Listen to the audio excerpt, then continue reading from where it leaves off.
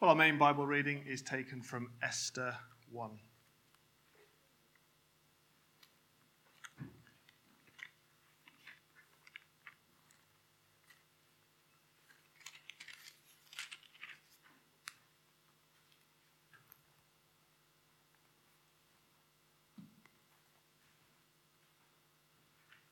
And it says this.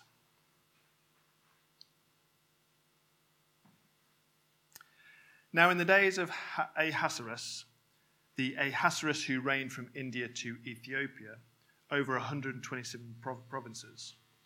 In those days, when King Ahasuerus sat on his royal throne in Susa, the citadel, in the 3rd year of his reign, he gave a feast for all his officials and servants.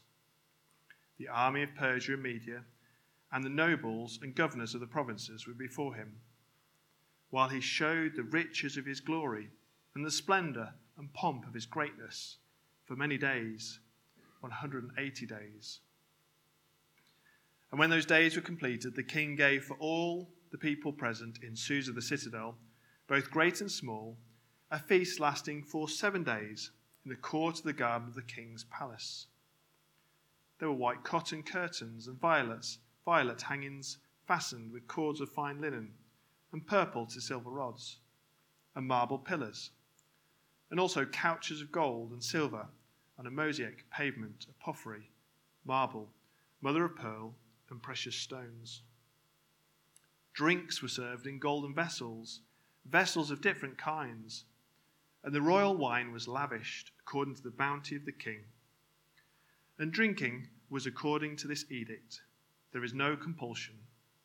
For the king had given orders to all the staff of his palace to do as each man desired. Queen Vashti also gave a feast for the women in the palace that belonged to King Ahasuerus. On the 7th day, when the heart of the king was merry with wine, he commanded Mehuman, Biztha, Harbona, Bigtha, and Abagtha, Zethar and Clarchus, the 7 eunuchs who served in the presence of King Ahasuerus, to bring Queen Vashti before the king with her royal crown, in order to show the peoples and the princes her beauty, for she was lovely to look at. But Queen Vashti refused to come at the king's command, delivered by the eunuchs. At this the king became enraged, and his anger burned within him. Then the king said to the wise men who knew the times, for this was the king's procedure towards all who were versed in law and judgment, the men next to him being Karshena, Shether, Admatha, Tarshish, Meres, Marsena, and Memucan, the 7 princes of Persia and Media, who saw the king's face and sat first in the kingdom. According to the law, what is to be done with Queen Vashti, because she has not performed the command of King Ahasuerus, delivered by the eunuchs. Then Memucan said in the presence of the king and the officials, not only against the king has Queen Vashti done wrong, but also against all the officials and all the peoples who were in all the provinces of King Ahasuerus. For the queen's behavior will be made known to all women, causing them to look at their husbands with contempt, since they will say, King Ahasuerus commanded Queen Vashti to be brought before him, and she did not come. This very day the noble women of Persia and Media, who have heard of the queen's behavior, will say the same to all the king's officials, and there will be contempt and wrath in plenty. If it please the king, let a royal order go out from him, and let it be written among the laws of the Persians and the Medes, so that it may not be repealed, that Vashti is never again to come before King Ahasuerus. And let the king give the royal position to another who's better than she. So when the decree made by the king is proclaimed throughout all his kingdom, for it is vast, all women will give honor to their husbands, high and low alike. This advice pleased the king and the princes, and the king did as Memucan proposed. He sent letters to all the royal provinces, to every province in its own script, and to every people in its own language. that every man be master of his own household and speak according to the language of his people.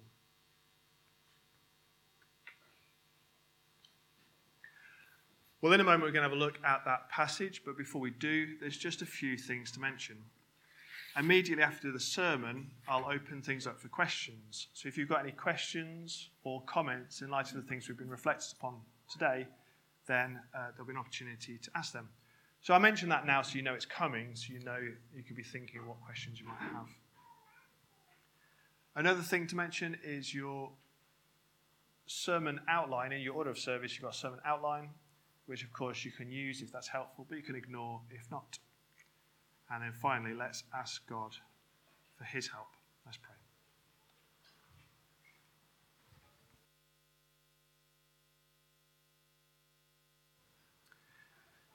Dear Heavenly Father, we do thank you for this book of the Bible. And as we study it over the next few weeks, we pray, Lord, that we might better understand how you work in your world. We thank you that you're sovereign over all things and that you can bring about your will even through the most foolish of kingdoms. We thank you, Lord, that should give us a great confidence, knowing that your plan and purpose cannot be spoilt. Amen. Well, in the book of Daniel, as we read earlier, there's a great feast held. And in some respects, it's similar to that feast given here by Ahasuerus. But in many respects, it's also quite different. King Belshazzar is throwing a party for 1,000 of his lords. And during that party, they're drinking copious amounts of wine. The wine is so good that he commands that the vessels that were taken for God's temple in Jerusalem be brought so they can drink the wine from them. They drink the wine, and then they praise the gods of gold and silver, bronze, iron, wood, and stone. At which point the fingers of a human hand appeared and wrote on the plaster of the wall of the king's palace. The king is scared, and no one can understand the writing. That is, until Daniel comes along. You see, King Belshazzar hadn't humbled himself before God. He'd prayed to all these other gods, but hadn't shown any honor to God. And this was despite the fact that he'd known what had happened to his father. And so as a result of this, the kingdom would be taken from him, and it would be given to the Medes and the Persians. Darius the Mede took the kingdom from Belshazzar that very night. Now, the reason I've begun with this account is because it's similar to the account we have today. Here, we have a king who is showing off by holding a great party. But it's also different. On this occasion, God intervenes with a human hand that writes on the wall, which brings a message that anticipates his immediate downfall. While in Esther chapter 1, God doesn't do anything. Now, the book of Esther is well known for having very few, if any, mentions of God. He just doesn't appear. And this presents us with a question that we can ask as we work through the book of Esther, which is, does the absence of God being mentioned in the book reflect God's absence in the account? Or is something else happening here? Now, in Esther 1, not only is there no mention of God, but there's no mention of our main character, Esther. In fact, Esther 1 is the story of a foreign king, and there are no Israelites in the whole chapter at all. So what are we going to be able to take home from this morning's sermon? Or what will we have to discuss at Open Home? Will what we reflect upon on this morning be totally lacking in any theology, so to speak? Well, let's have a look. Esther 1 serves to set the scene for the rest of the book. And it does so as a satire. So as we read Esther 1, the intention is that we, along with the author, laugh at the stupidity of the characters. We ridicule them for their silly behavior, and we smile at the irony of their actions. It's a comedy. Not necessarily a belly chuckle comedy, more like a comedy of people who think they're extremely important, take themselves very seriously, when everyone else looking in can see through their attempts at cleverness. Ahasuerus is king, and he reigns from India to Ethiopia.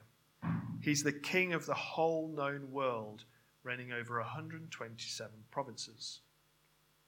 And you might think, given all that, well, he's probably worthy of a lavish parties to celebrate his glory. But 180 days are set aside to show off his greatness. That's just shy of 6 months. Once the days have come to an end, it's followed with a 7-day feast, which all the men of the kingdom, whether great or small, are able to take part in. Wine is served, but to demonstrate how extravagant this party is, all the vessels are made of gold. But not only that, every vessel is a different shape. The king makes an edict that everyone can drink according to their own desire. Now, in contrast to the exuberance of the king's party, we read in verse 9, Queen Vashti also gave a feast for the women in the palace that belonged to King Ahasuerus. The brevity and the lack of detail imply that compared to the king's party, this was a much more sober affair. Now, this all sets the scene for the king's request of the queen, and isn't very pleasant. At the height of his and his guests' intoxication, he calls for his queen, who is the one thing he's yet to show off. She is a most beautiful woman, and Ahasuerus wishes to parade her before the drunken men to show her off. But the queen refuses to perform for the king, which in turn angers the king. So he calls for his wise men to provide an answer as to what is to be done. And in verse 16, Memucan provides an approach and explains his reasoning behind it. He's worried that the king, or the king's embarrassment, will become known throughout the provinces, and that this is bad news for all husbands. Because the queen has not done the bidding of the king, all the wives in all the province will show contempt for their husbands. So his solution is to send out a decree that Vashti is never to come before the king, that a replacement will be found, and that all wives are to show honour to their husbands. And the king is happy with this advice and has the decree sent out. Now, here are a few observations. First, it doesn't look good. The king rules over the whole known world, and yet his diplomacy is completely lacking. When he makes a request to his own wife, she's unwilling to fulfill it. You could put it another way. The king enters into a contest of wills with his wife, and he loses. Another thing to notice is Memucan is worried that the queen's actions will become known, and yet his advice is to send a decree to the whole of his kingdom. He's worried that if all the wives of the kingdom hear about what Queen Vashti has done, they'll do the same to their husbands. To avoid this, he sets up an edict that guarantees that all the wives hear about it. He ends up causing the very thing he was trying to avoid. Then a law is made that cannot be repealed, that Queen Vashti is never to come before the king again. Now this law has a certain irony to it. Remember, it was the king who wanted Queen Vashti to come before the king. And it was Queen Vashti who didn't want to come before the king. So the queen's punishment for not coming before the king is that now she will never be allowed to come before the king. Which, of course, is the very thing the king wanted her to do. By the end of the account, Queen Vashti is seen in a positive light. Unwilling to be paraded like the king's concubine, she has been given what she wanted. Whereas in a bizarre attempt to hide the fact that the king has been embarrassed before all his men, an edict is made to announce it to the whole kingdom. And so we come to the end of the first chapter of Esther. And as we said at the beginning, it's intended to set the scene for the rest of the book.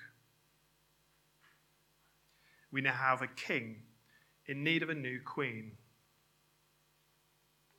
But why did it take so long for the narrator to provide us with this context? He could have probably presented it in 2 or 3 verses.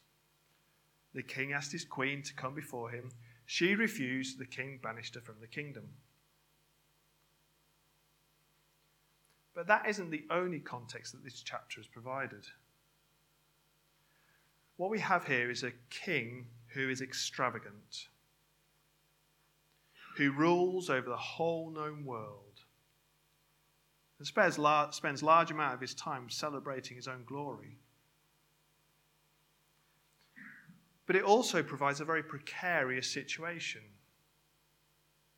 The king is very quick to make edicts that are irreversible.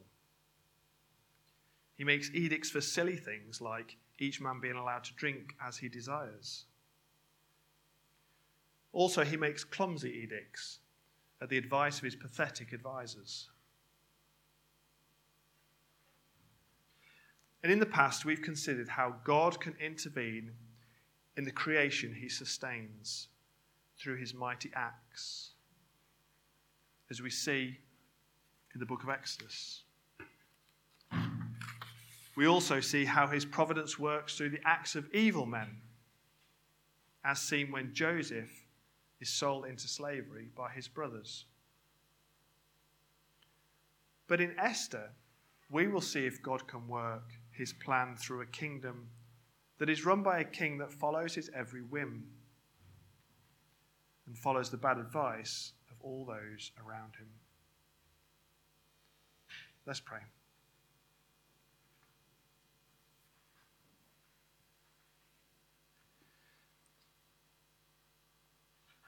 Dear Heavenly Father, we thank you that we have seen you or read of you working your mighty acts in the book of Exodus. And we've seen how you can work through the evil of humanity. As we pray, Lord, as we continue to reflect upon these themes as we work through the book of Esther, we do so with a confidence you can work through a foolish kingdom to bring about your will, purpose, and plan. Amen.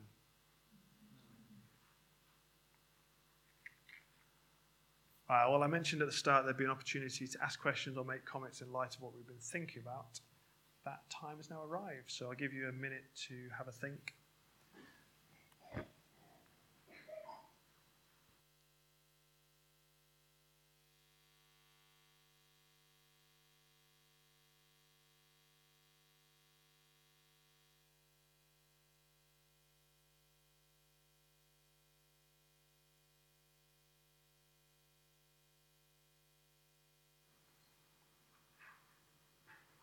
Yes, Susie.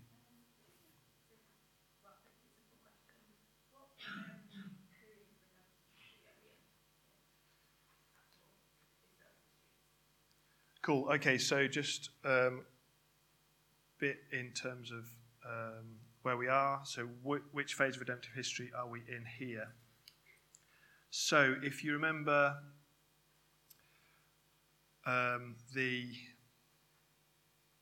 actually, interestingly enough, we're just the other side of Daniel.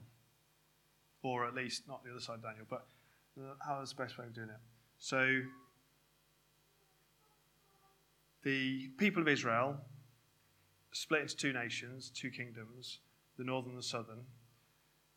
Israel ended up going into, or being effectively destroyed, and then Judah went into exile.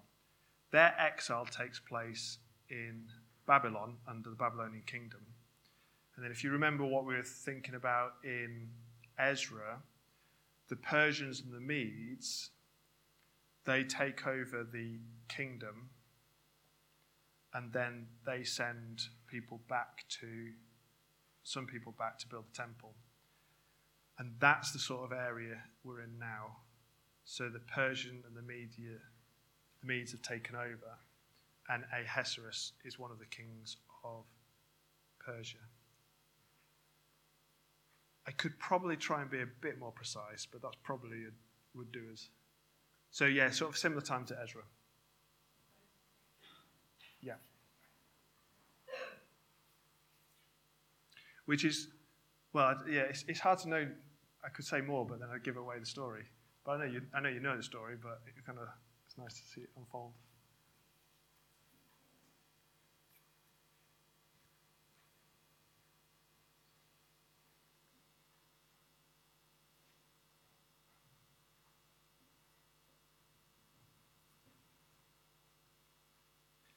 Any other questions?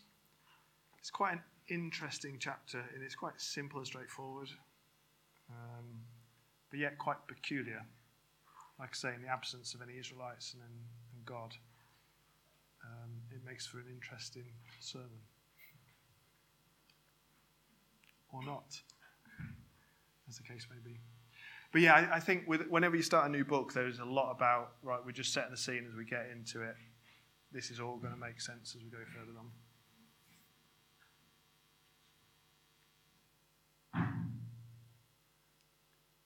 Adrian, have you got a question? I might have to ask Adrian for an answer for this one.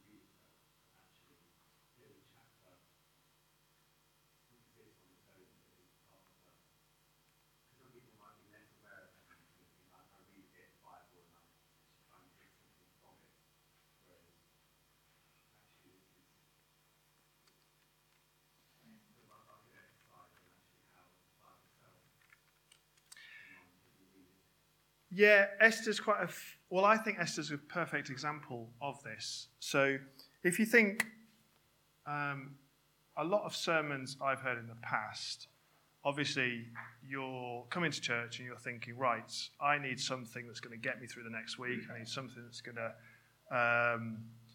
I guess in your daily Bible reading we do this as well. So you sit down in the morning and you think, right, I'm going to read a passage from the Bible. What is God saying to me today from this passage? And you're expecting fireworks, you're expecting this big message and this is going to get me through the day and all this sort of stuff.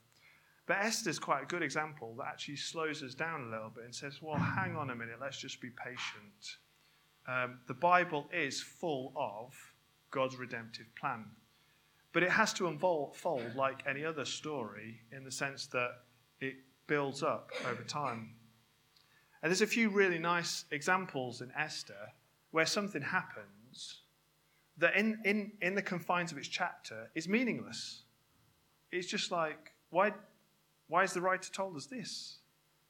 And it's only a few chapters later that it's like, oh, okay, that's why the writer's told us this, because it's prepared us for something else that's come later. And And so one of the big things that we're reading in Esther, what we're thinking about is in terms of God's providence. That simply means that God provides everything we need, and God makes provision for us. And the bizarre thing about Esther is that although it's quite distant from us, in that it's something that we read that happened many years ago, actually it's quite similar to our situation. God isn't revealing himself in mighty acts. There's no hands coming out and being drawn on the wall, that sort of stuff. But really it's just about Esther getting on with her day-to-day life. And as she gets on with her day-to-day life, as she reflects back, she can look at how God has provided for her, despite the fact that God is never mentioned. And I think actually that rings quite true for us, in that we know God's plan. It's been published in the Bible. That's what the whole Bible provides us with. But in the day-to-day, we're not seeing lightning bolts coming from the sky or hands drawing on. To be honest, I wouldn't want to see a hand draw on the wall, because normally that means bad news. Or having dreams and visions. Dreams and visions also normally, not always, but tend to be bad news. But nevertheless, rather, we're getting on with our lives in light of God's redemptive plan, knowing that God will bring and fulfill his purpose. That sort of thing. Shall we leave it there, unless anyone's got a real desperate question? Anyone with a question? No? Okay, let's leave it there. Obviously, as I say, this is just the introduction, just getting us started. Come back next week and we'll see how the story continues to unfold. We're going to sing our next song, which is There Is a Redeemer, and then we're going to have a brief reflection.